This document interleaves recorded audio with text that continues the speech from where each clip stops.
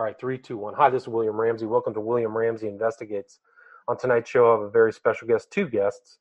They've authored together a book that has been recently published.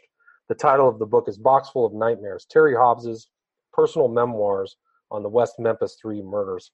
It was written by Vicky Edwards, who joins us tonight, but also the person who the book is about, and it's Terry Hobbs. And it's very personal. I enjoyed it. I read it within 24 hours. I read it with great interest. I think it's essential reading for anybody who really wants to understand this entire saga that unfortunately is still continuing about the West Memphis Three. And we can talk about recent developments, but the book really goes into, for me, it was reading it, I could sense the pain of the circumstances of losing a child. And it's something that I have written about and unfortunately kind of been drawn into the whole situation as well as an author of a book. My title of my book was Abomination, Devil Worship, and Deception in the West Memphis Three Murders, which I published in 2014. And so it was really something else for me to read that book, but I'm really glad that these two have taken time to tell their story and also tell about how this book came to be and about the contents of the book. So Vicky and Terry, are you there? Yes, I can hear you. Okay, good. Terry, can you hear me? I can hear you. Awesome. Well, maybe to get started, for people who don't know your names or haven't heard the background you started, maybe you can start, Terry, and then Vicky, tell a little bit about your background and how you came about to write this excellent book, Boxful of Nightmares. Well, my name is Terry, and we lost a son back in 1993 in West Memphis. Him and his two buddies come up, found dead, and it's been a tough life to live, and it's been one that we're determined to keep on living.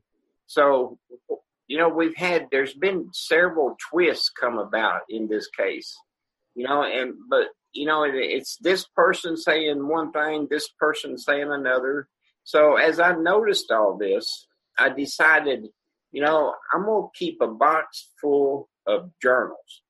And that's what I've done. I've done this for years, and I'm still doing it because there's a lot of other things still happening. Okay? So together, with the different events happening and with the journaling, and the reason it took me so long, because it's really been a hard thing to do, to keep up with and to, put it into a story. So as as the years went on, it took a while, and I was approached by my cousin Vicky, and she asked if she could, do this for me. And, so together, we come up with different things, different ideas, and Vicky has become the author of this book. Awesome. And Vicky, when did you guys start the process of writing the book? Well, I approached him in 2005 at a family reunion, and it took us about a year from the family reunion moving forward before we actually decided to do anything. Terry had to give it a lot of thought. Was he ready? Was it ready? I think there were some considerations, as far as some movies coming out and things. We wanted to see how that played out. And we worked on it really hard for, 3 or 4 years. And then we had a standstill. And all together, I rewrote the book a total of 3 times before the publisher accepted it.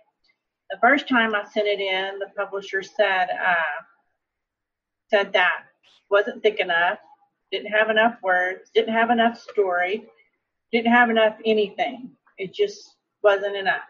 So I brought it back and I started working on it again and trying to supplement it, and I resubmitted it, and I had written it the first time all from Terry's point of view.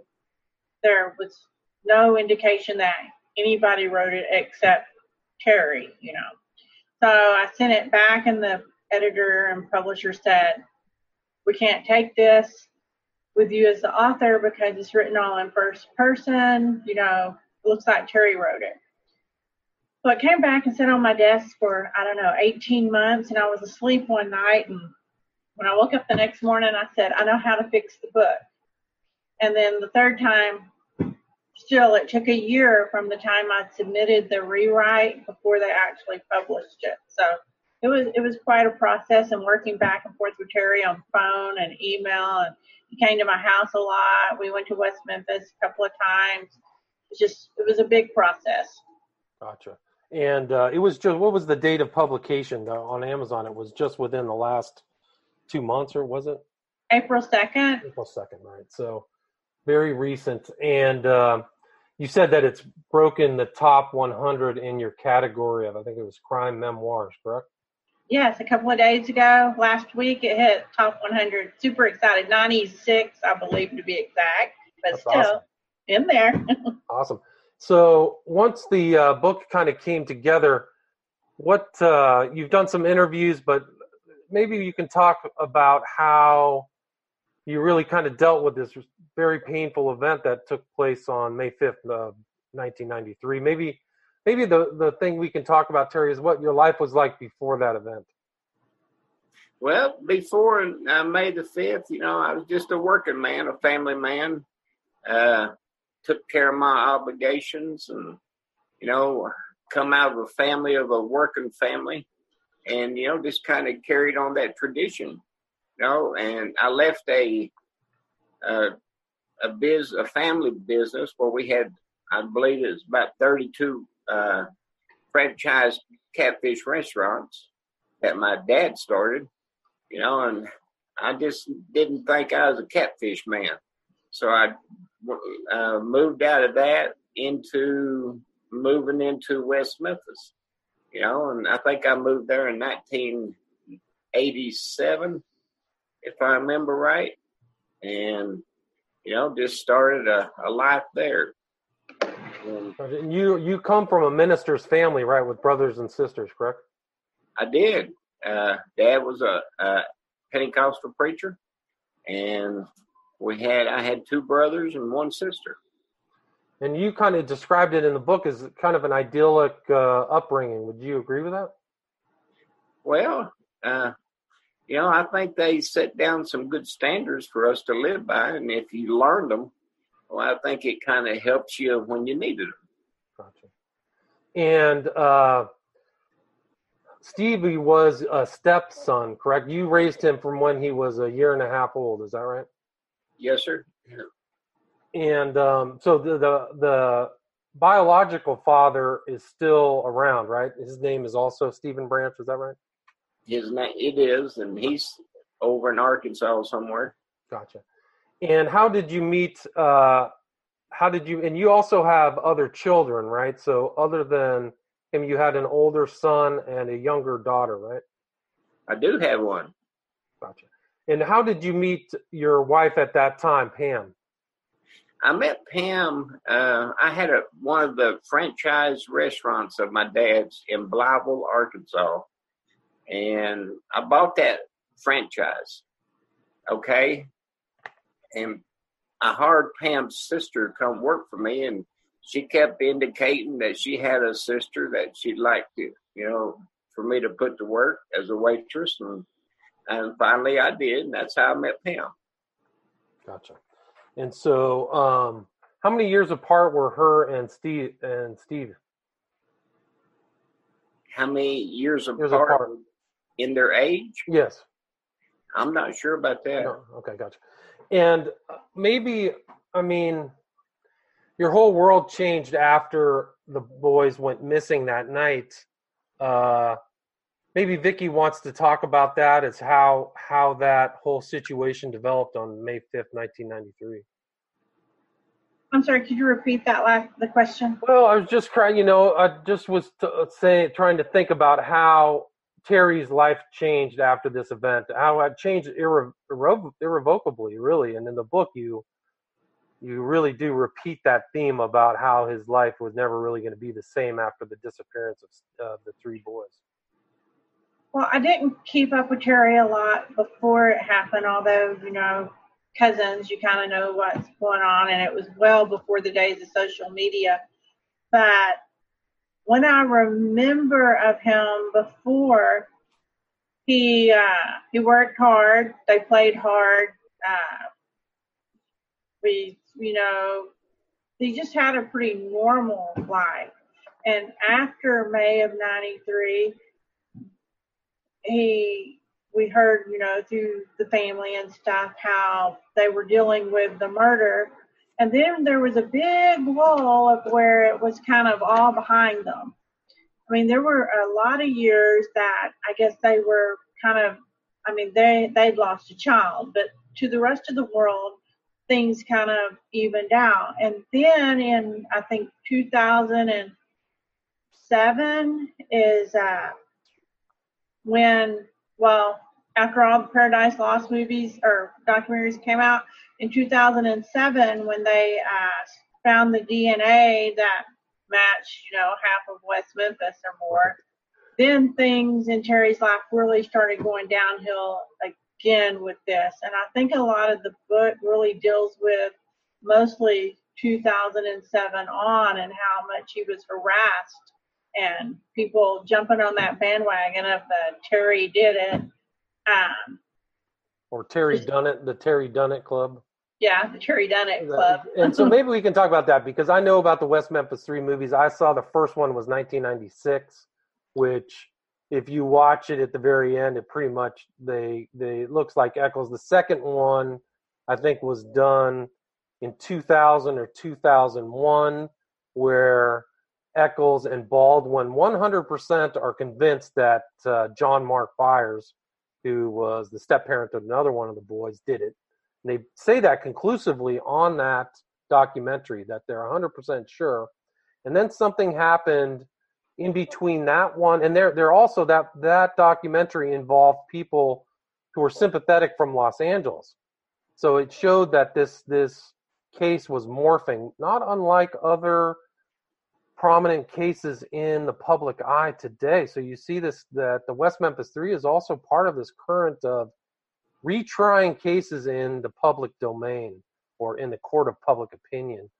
And really the third one was when they really went after Terry. And this is 15 years after the event, when Terry, the night of the crime, went 3 times to the police officer's station wondering what's going on, when he's seen by multiple people, constantly out looking to know what's going on. So there's no hint in any of the case records or any of the files from 1993 to 2007 of even an iota of questioning whether Terry was involved. And Terry, you went to all the trials, correct? I did. We had 2 trials. 2 trials, right. So that was another thing that people don't key into about these cases, is that Jesse Miskelly's trial was separated from Baldwin and Eccles. So they were tried separately by 2 different juries of 12 and convicted unanimously. So, there was really no doubt. And now, since 2007, it's been 10 years of this really unquenchable Terry did it. And I think it's all the power of PR. And maybe we can talk about that. But how did that start for you, Terry? How did this new kind of blame Terry thing, how did that, you talk about it in the book, but maybe you can talk about it here, is how did that start and how did that affect you? Can you hear me? Yes. Okay. It popped up, said Zoom was muted for some reason. Anyway, I'm going to say around 2007, when, I was being harassed and by the Ron Lax and Rachel Geiser crew that was investigators for the defense. And they was stalking, I call it stalking, but they was going out of their way to, question me, question my neighbors, say things about me to my neighbors. Then all of a sudden, I go down to meet with him at his office, and because I wouldn't do what he wanted me to do, Ron Lax I'm talking about, he told me, he looked at me, he said, "I'm going to sick the dogs on you." That's exactly what he told me. And next thing you know, here comes John Douglas rolling into town, ex-BI or FBI ex-profiler. Okay, he rolls into town. I meet with him. The first meeting, I thought was a pretty good meeting. He seemed like a sensible man. I didn't know he was profiling me at the time. But anyway, I was just me. I answered his questions, and it goes on, and then it starts hitting the media, the newspapers. The PR firm done mailed something to everybody. And from that day on, back in 2007, it's been just one thing after another where they have picked on me and quit and won't quit, and they won't leave me alone. Still today, they still bugging me about it, and some of my family. And I still see it on the social media too. There's always somebody saying, there's the DNA of Terry Hobbs, which they've never proven conclusively is yours. They've said that it's consistent, but it's also consistent with 7% of the population, which they found. The defense, basically caved to an Alford plea 4 months before the evidentiary hearing, where they could have proven that it was legit, but it's really much more meaningful in the court of public opinion than in a court of law. It doesn't prove that you were there or even that you were involved in the trial when, like I said, nobody saw you muddy, but there was a whole family that saw Eccles close to the crime muddy and also testified about that in court. But when you met with John Douglas, you wrote in the book that you thought you were going to meet with just Diane Holt at a hotel, and all of a sudden he was there. Is that true? Right, he was there. That was our second meeting. Okay. And in that second meeting, I get up and I walk out. And as I'm walking down, I get up because I already seen when I first walked in and sat down. I got to looking around. I'm thinking this is not right. And then all of a sudden they started attacking me. I could tell this was not the same tone that they used on the first meeting that we had. I get up and walk out. As I'm walking down the hallway, they're standing in the hall yelling at me, "You come back here, you come back here." And I just keep on walking. Wow. That's amazing. So at that time, John Douglas was being paid by the defense. Is that correct? Correct. And this is like at the 2007 time, there were numbers being bandied about that this PR campaign that involved all these celebrities, Johnny Depp and the lady girl from the Dixie Chicks and Henry Rollins. Yeah. And that they raised something like $10 to $20 million. So they were able to have this kind of multi-pronged, multifaceted attack involving private investigator Ron Lax, who was in the first Paradise Lost and who has passed away, John Douglas, Ronnie Sowery, the PR guy from New York, which is a strange place, and the best appellate attorneys and attorneys out there. It's really overwhelming. And then when did they start putting up the billboards and all that information looking for the so-called real killer? I'm not sure what year that happened, but if you remember, their reward went from $100,000 up to $200,000. Okay, we tried to call and tell them, who we thought was the killer, so we could collect the reward. They wouldn't pay us. Right. Well, right, because you could have just said, well, the guys who are currently convicted, right? Yeah. So, I mean, in this case is remarkable because these guys have been convicted twice. You don't often see that. An Alford plea is a conviction. It's a guilty conviction. You're allowed to say you're innocent in public, but in any court of law, 100% guilty. So they started really harassing you, and there was online harassment, and people were like watching you in strange places. Do you want to talk about that as well? And it's still ongoing till to today. Right? Oh, I've had a lot of them. Out of the blue. I've had a couple retired detectives from New York City show up at my work. Yeah, there's a couple of them guys come down, and everyone that has come to visit me, I always tell them, and you don't need to convince me. You need to cross that bridge, go over and convince the West Memphis Police Department. And evidently they don't know where the bridge is, never made it over there, and, went on about their way. Right, that's interesting. Like the police are still convinced they got the right perpetrators. Gitchell, who was the original detective, was still around as far as I know. You were in contact with him, correct? Yes, sir. I would like to say that the Paradise, you mentioned Paradise 2 and Paradise 3. Paradise 3 really didn't happen until John Mark Byers jumped ship and started saying Terry did it. When he joined the West Memphis Three group, that's when a big bunch of the shift happened. And then on Paradise 3, which really points fingers a lot at Terry, I went with Terry and met Bruce and Joe up in North Arkansas, and I heard a lot of the things that they asked him and what they said to him. And then, of course, with the power of editing, it came out totally different. You know, they really edited it to make Terry look like he admits to being guilty. For people, sorry to interrupt, but for people who don't know, who was Bruce and Joe? They were the producers of all the Paradise Lost documentaries. Right. So it's Bruce, Joe Berlinger, and Bruce Sinofsky. Yes. And they were up for an Oscar when when that third Paradise Lost was coming out.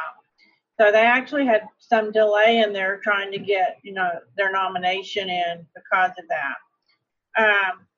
Also, I interviewed a retired state trooper a few weeks ago.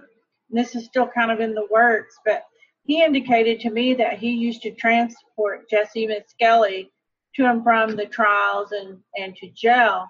And he said a lot of the things that they didn't release to the public, Jesse Miskelly would sit in the police car and talk about things that were at the crime scene that he shouldn't have known. So from the police standpoint, they said there never was any doubt who was guilty.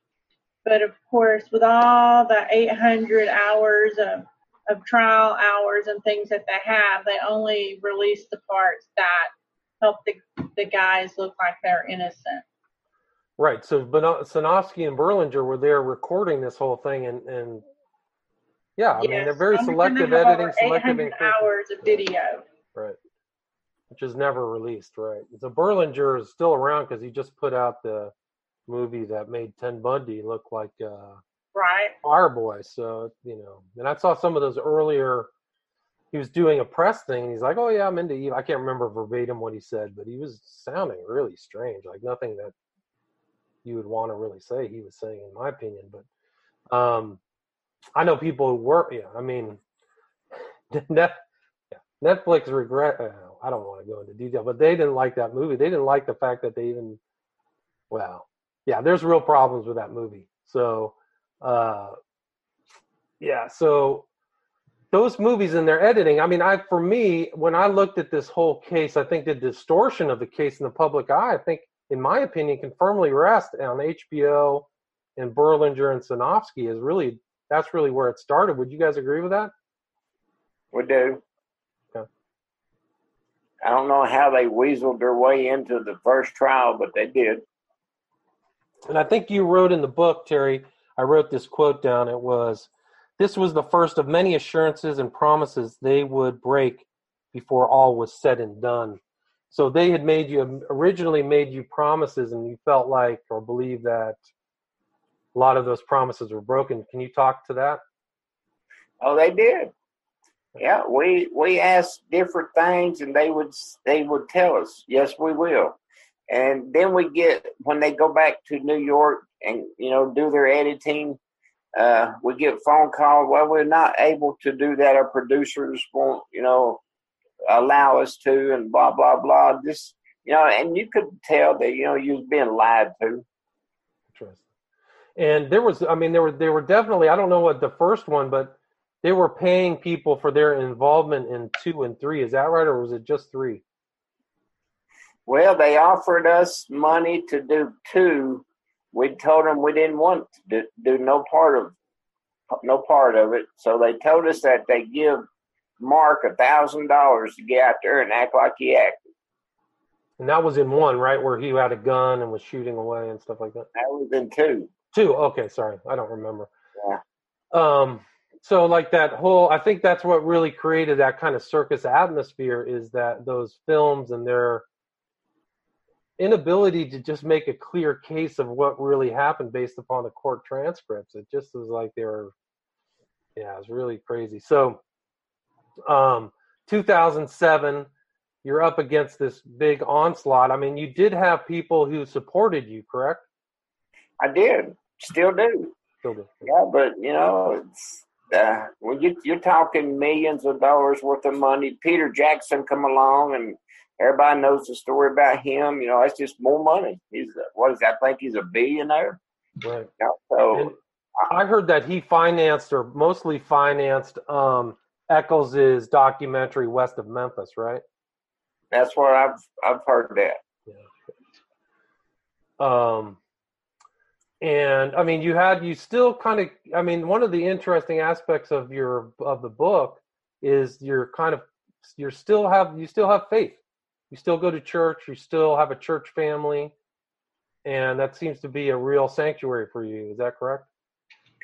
Church has been good. It has, because before, now you may not know this, but before, right at 2007, I was going to a counseling group, and when this 2007 broke out all over the airwaves, they sent me a letter, this counseling group, and asked me not to come back. And and that kind of just hit, that hurt, so I found a church where I went to, and I went to the grief share classes with them several times, and that's where you learn some things inside the grief share classes. Other people with the same situation, the same kind of grief and pain that you've carried for almost, it's like a quarter century now. Yeah, you'd be surprised what people grieve over. I mean, that must be very difficult. Vicky, what are your thoughts about a lot of this kind of public acrimony that Terry's had to endure?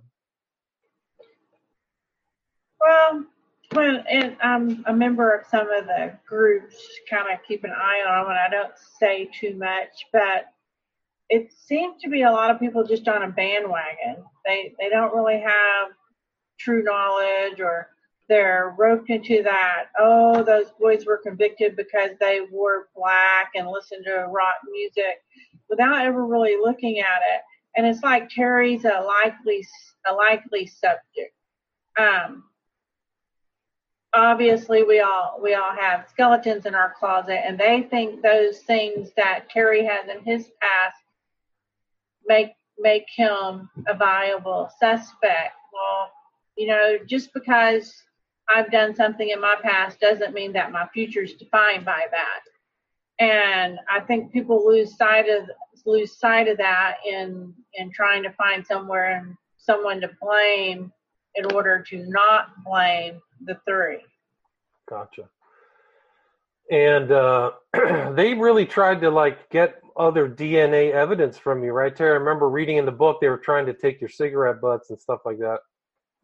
Well, when I went down and met with Ron Lax at his office, that was one of the questions one of the things he wanted from me was my DNA, and I wouldn't give it to him, and he slid a glass down a 16-foot table at me, and I slid it right back at him, and because I didn't want to cooperate, and I seen right then, and I probably shouldn't have went to that meeting, but I seen right then this was no good.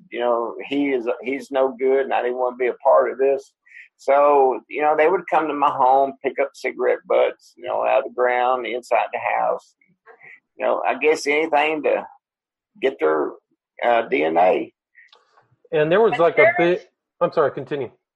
Terry's never refused to share his DNA with the state, though. He has been very open about doing whatever the state asks of him, because he owes he owes the defense team nothing. Right, and they asked him to come back in during this time of great suspicion and provide his DNA, and you went in, right, Terry? 2008? I did. Yeah. Brent called me and asked me if I would go, Brent Davis, and I said, sure. Anything that you ever need from me, let me know. And all of this kind of pressure led up to the release of the three convicts in August of 2011. there was a new prosecutor who agreed to this Alford plea. What were your thoughts at that time, Terry? Well, I was there when that happened in Jonesboro, and I just thought, I couldn't understand why the new DA didn't want to go ahead and fight it, but at the same time, the defense approached him. So it was more of the defense not wanting to go to battle with the state. And because in the Alford plea, it says that we have enough evidence to convict. Right, and they signed on the dotted line. All three of them, Baldwin, Eccles, and Miskelly, all signed that they pled guilty again to first-degree murder. So, and with the best lawyers. So they can't even make a Sixth Amendment plea of like insufficiency of counsel. You guys have the best lawyers in the country, the most money, and you still pled guilty instead of going back to trial, which should make the public or people question the validity or the efficacy of their evidence. So, well, and they say they did that so they didn't prosecute or put Damien to death. But if you look at how many people in the state of Arkansas has actually been put to death in the past, the chances of that happening in the near future, like they keep claiming, was slim to none. Well, the way that they play it in the public too is that the state offered that to prohibit them from suing them on an innocence project type suit where the state would be liable for millions of dollars. So that's the way that it's played in public. But those aren't really the facts of how that whole Alford plea kind of came into being. But it wasn't, I think that Steve Branch also was there when they were released, objecting to it. I think that the Moores have always been against the release, both of the Moore parents.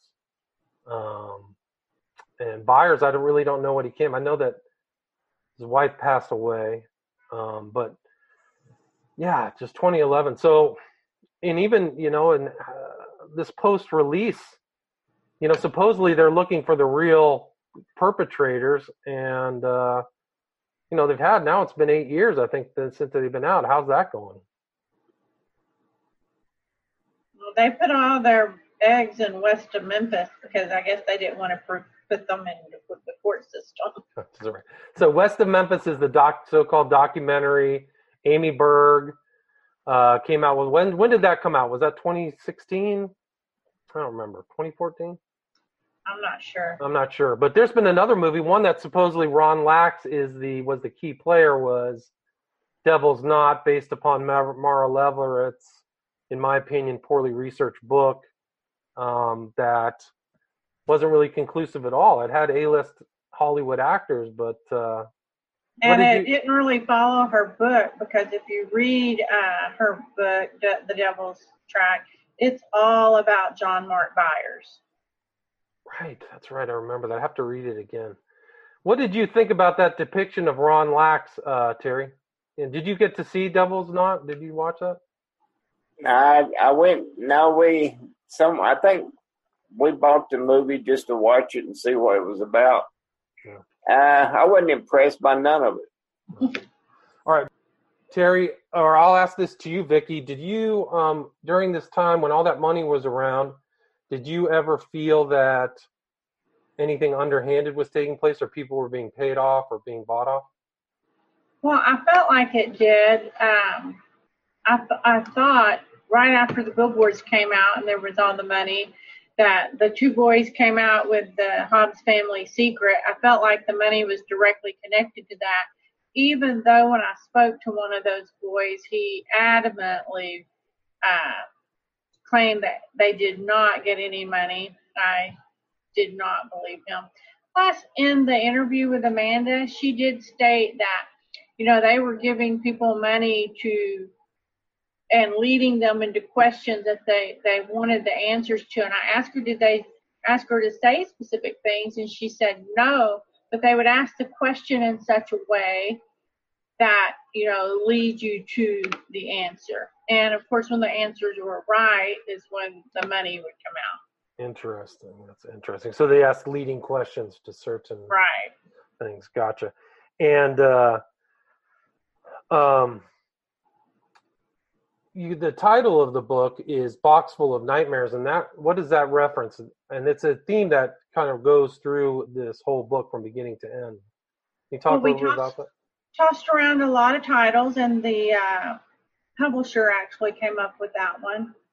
And because I actually had a box of Terry's journals here, he came up with the play on words. If you look at the cover, I know it's hard to see, but the things that were in the box is what's all spread around on the cover of the book.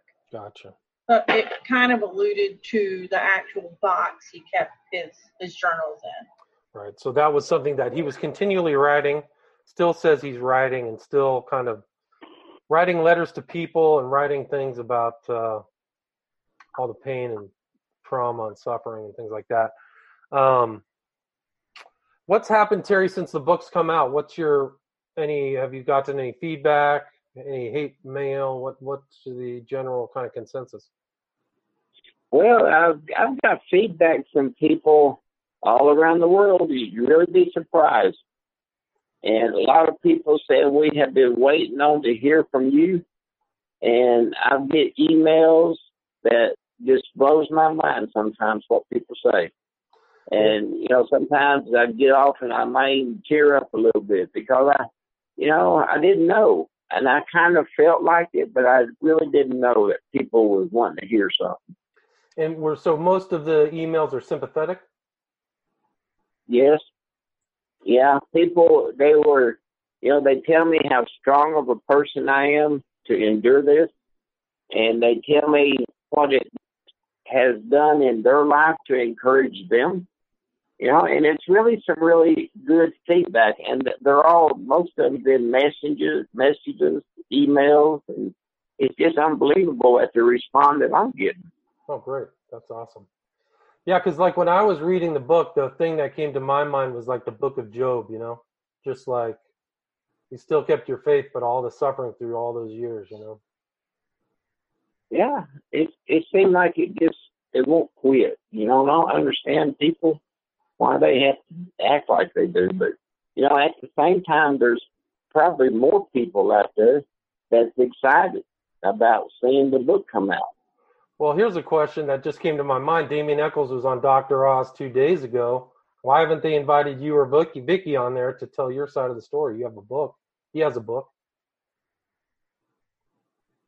Yeah. I haven't read none of those. I don't intend to. I'm just trying to live and survive all of this. And there's a group out there called the New Beginning who is, they're into this now. And they're doing it again. So they're trying to tag you as the Terry done it again? That's happening? They are. Yeah, they really are. And have you followed this whole Bob Ruff investigation on what's commonly known as Truth and Justice? Have I done what now? Have you followed the podcast Truth and Justice? No, but he's also part of the New Beginning. So Bob Ruff is part of New Beginning? Yes, sir. I didn't know that. And didn't he ask you to be on his new show? He asked. I bought him dinner here in Memphis one time, where he flew in to meet with me. We went out to eat, and he asked if I would do some videoing for his whatever he's doing. And I told him no. But he's got a hold of Ryan. If you remember, Ryan is Christopher's brother, Ryan Clark. And he's been in touch with Ryan. He got a hold of Dominique. And they did an interview and some video in the same day here in Memphis. How long ago was that? At the end of last year. Because he says that some kind of video presentation is coming out at the end of summer. So that's what he says. Yeah. What was your opinion of Dominique Tier? I wasn't there. I didn't go. I wasn't there for that. Okay. But you saw her back in 1993 and 94 when the trials were. Do you remember that? We do. I do remember her, and she was probably just a young girl that, I don't know, just a young lady. I didn't pay no attention to her. Because I was just kind of more interested. Like when I was looking through the case files, the occultism and Crowley and all this stuff really popped out to me. You said you had been to Stonehenge. I think you said you went with Vicky, or you either went alone, and that was supposedly where a lot of this dark stuff happened. Do you remember or want to talk about Stonehenge? Well, I did go. Pam's dad, Jackie Sr., and he got into this going around. He wanted to find these kids doing all this satanic stuff, with the animal stuff. So he'd come down to West Memphis, pick me up. He lived in Blytheville, Arkansas, so he made an 80-mile trip, pick me up at our home, and we'd ride around to places I never even thought of. And he knew where Stonehenge was. I didn't, and I went out there with him. He was just looking, and he would do videos, and so, none of that stuff meant nothing to me back then. We was dealing with what we was dealing with at the time. Does it mean anything to you now? No. No. Did you see anything? Because I thought you said in the book that there were like animal remains or anything. Do you remember anything like that? There was. They had their graffiti all plastered all over every stuff, and there's a few bones you might see laying around, but I didn't know what all that meant. It didn't mean nothing to me. But you said in the book when you were on at Robin Hood Hills that you sensed something really dark and evil there on the night of the murders. Is that true? Do you remember that? It is true. Yes, sir, I remember that. I don't know what happened, but as I veered off down this little path, something stopped me. And I don't know what happened, but something stopped me and I couldn't go any further. And I stood there and looked around, didn't see nothing. But I just felt like I couldn't go any further forward. Like a presence or something evil was there.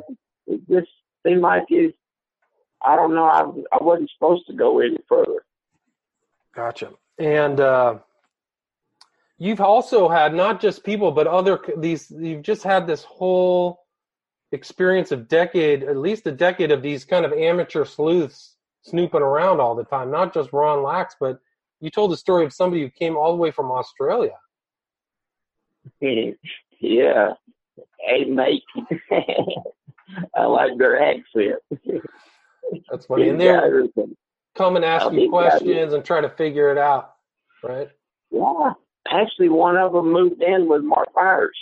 Oh, interesting. One of the guys did, and stayed with him until he figured out that he was in the wrong camp. Interesting. And he actually went on Facebook and apologized to me. And he wanted it on Facebook so everybody could see, because they had been tearing him up. Interesting. Do you remember his name or where that statement can be found? Stu Fox. Stu Fox. Yeah. Okay. Because I had never heard that. I was really grateful just for you to tell your stories, because as somebody who studied this case and went through all the case files independently, and we never talked before I published my book, right? Okay. Do you remember me and you talking? We never talked, right? Correct. So when I went through everything, all the stuff that you added was really helpful. There's just so many details, and that was one of the real excellent parts of the book, is all these, just the details that you guys were able to leave on paper, I think, which is why I said it. That's why I did the journaling. At the time it was easy to write it down because, it happened. And not only did this happen, there are police reports. I did make some police reports about some of these things that these people were doing. And they're at the Memphis Police Department Interesting. today. You also called the FBI, right? I sure did. When John Douglas come through town, I got a hold of the FBI, and I wanted to know what they thought about him. Interesting. What did they say about him? Did they say anything? They weren't really happy with him. Oh, interesting. Seriously. Well, I wrote an article that's online if people are bored about how his analysis of the West Memphis Three is factually incorrect. And that's called John Douglas and the West Memphis Three. And you can see you just missed basic facts, like elementary child level third grade facts that you just left out. So you wonder why those omissions are there. And there's a picture of him and Eccles that I think is very telling if people can find, because Eccles is sitting at a table with his wife and they have a thing of tarot cards with this guy that supposedly has a great reputation, John Douglas. And Damien Eccles has got his arm up and he's flashing it right at John Douglas's face. And it has a black dragon tattoo, which is a really heavy duty occult tattoo. And John Douglas just smiling away, just couldn't be bothered at all. Just didn't. He never talked about that stuff. So, well, on the Dr. Oz show, Eccles did talk about John Douglas. He said how he was very kind and he was so happy to meet him, and that in the absence of his families being so poor they couldn't come and visit with him, the celebrities and John Douglas became his family. Wow, that's amazing. Wow. Yeah, and you've had kind of a run into Terry with one of the celebrity supporters, Natalie Maines from the Dixie Chicks, correct? We did, yeah. I don't know why, she wanted to single me out, pick on me like she did, but, she did what she did, and there was some attorneys got a hold of me and said, let us do this for you. Well, I didn't know, anything about lawsuits. I never done them in my life, and I learned a great deal by this, but at the end of the day, she learned to quit picking on people, I think. And we moved on with our life, and I posted on my Facebook page the other day where, that group's getting back together. I think, they had broke up for a spell, but I think now that they're reuniting, and, hopefully we'll see where they do this time. Right, so the Dixie Chicks are getting back together. One of the things that I haven't seen is these celebrities kind of going out in public vaunting for the West Memphis Three. I don't really see that happening as much recently. Do you guys have any idea why that is? Well, it probably got in their pocketbook. I remember their attorney, Mr. Davidson, he's one of them high-dollar attorneys. He probably told him to leave people alone. Right. And let's see. The guy's name was, you said, and you wrote in the book, which is interesting, you said that Depp went to the Obama White House to like on behalf of the West Memphis Three. Is that correct? I've never heard that. Johnny Depp. Do you guys recall that part of the book? No. No, okay, because that was written in there. And I know Depp was at the White House, but I was just hoping to confirm that. And how did Lisa O'Brien, how did you get in touch with her, and how did she write the intro? Well, she came to West Memphis one time in Memphis, and we met up. I think she was with Sean Wheeler, if I remember right. And that's how we met up. I'm not sure what got us there, but we went down to meet with them. Gotcha. And she actually debated Bob Ruff about the West Memphis Three case. If people are interested in finding that, I think you can just type in her name, Lisa O'Brien, and Bob Ruff. Find out about that discussion.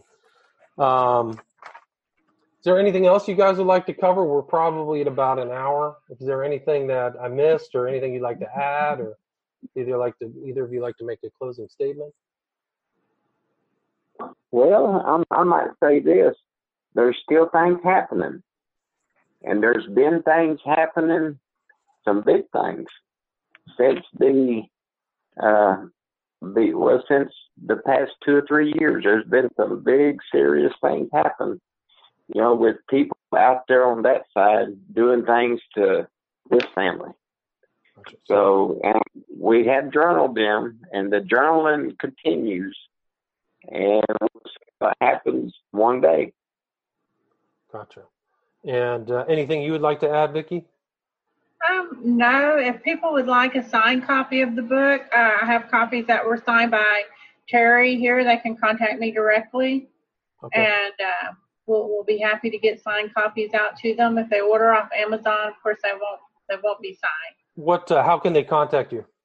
They can go to vicky.edwards.author@gmail.com. Follow me on Twitter at SVEdwards, or my Facebook page, Vicky Edwards Author, and they can hit me up any of those places. Right, and the book is available, and there's not a Kindle version yet, but that's expected sometime on the horizon. Is that correct? I am told it's on the way. I don't have an ETA on that. Gotcha. And here's the cover of the book. Again, Boxful of Nightmares, Terry Hobbs' personal memoirs on the West Memphis Three Murders by Vicky Edwards. Is there anything else you guys would like to add before we wrap it up? Buy the book, enjoy the read, and use some of it in your life. Good point. Excellent point. There's a lot of great information here. It's a very superb book. It's essential reading for people who want to understand the West Memphis Three. Highly recommended. Terry Hobbs, Vicky Edwards, thank you so much. I appreciate it. Thank you. Awesome. Good night. Thank you. Thank you.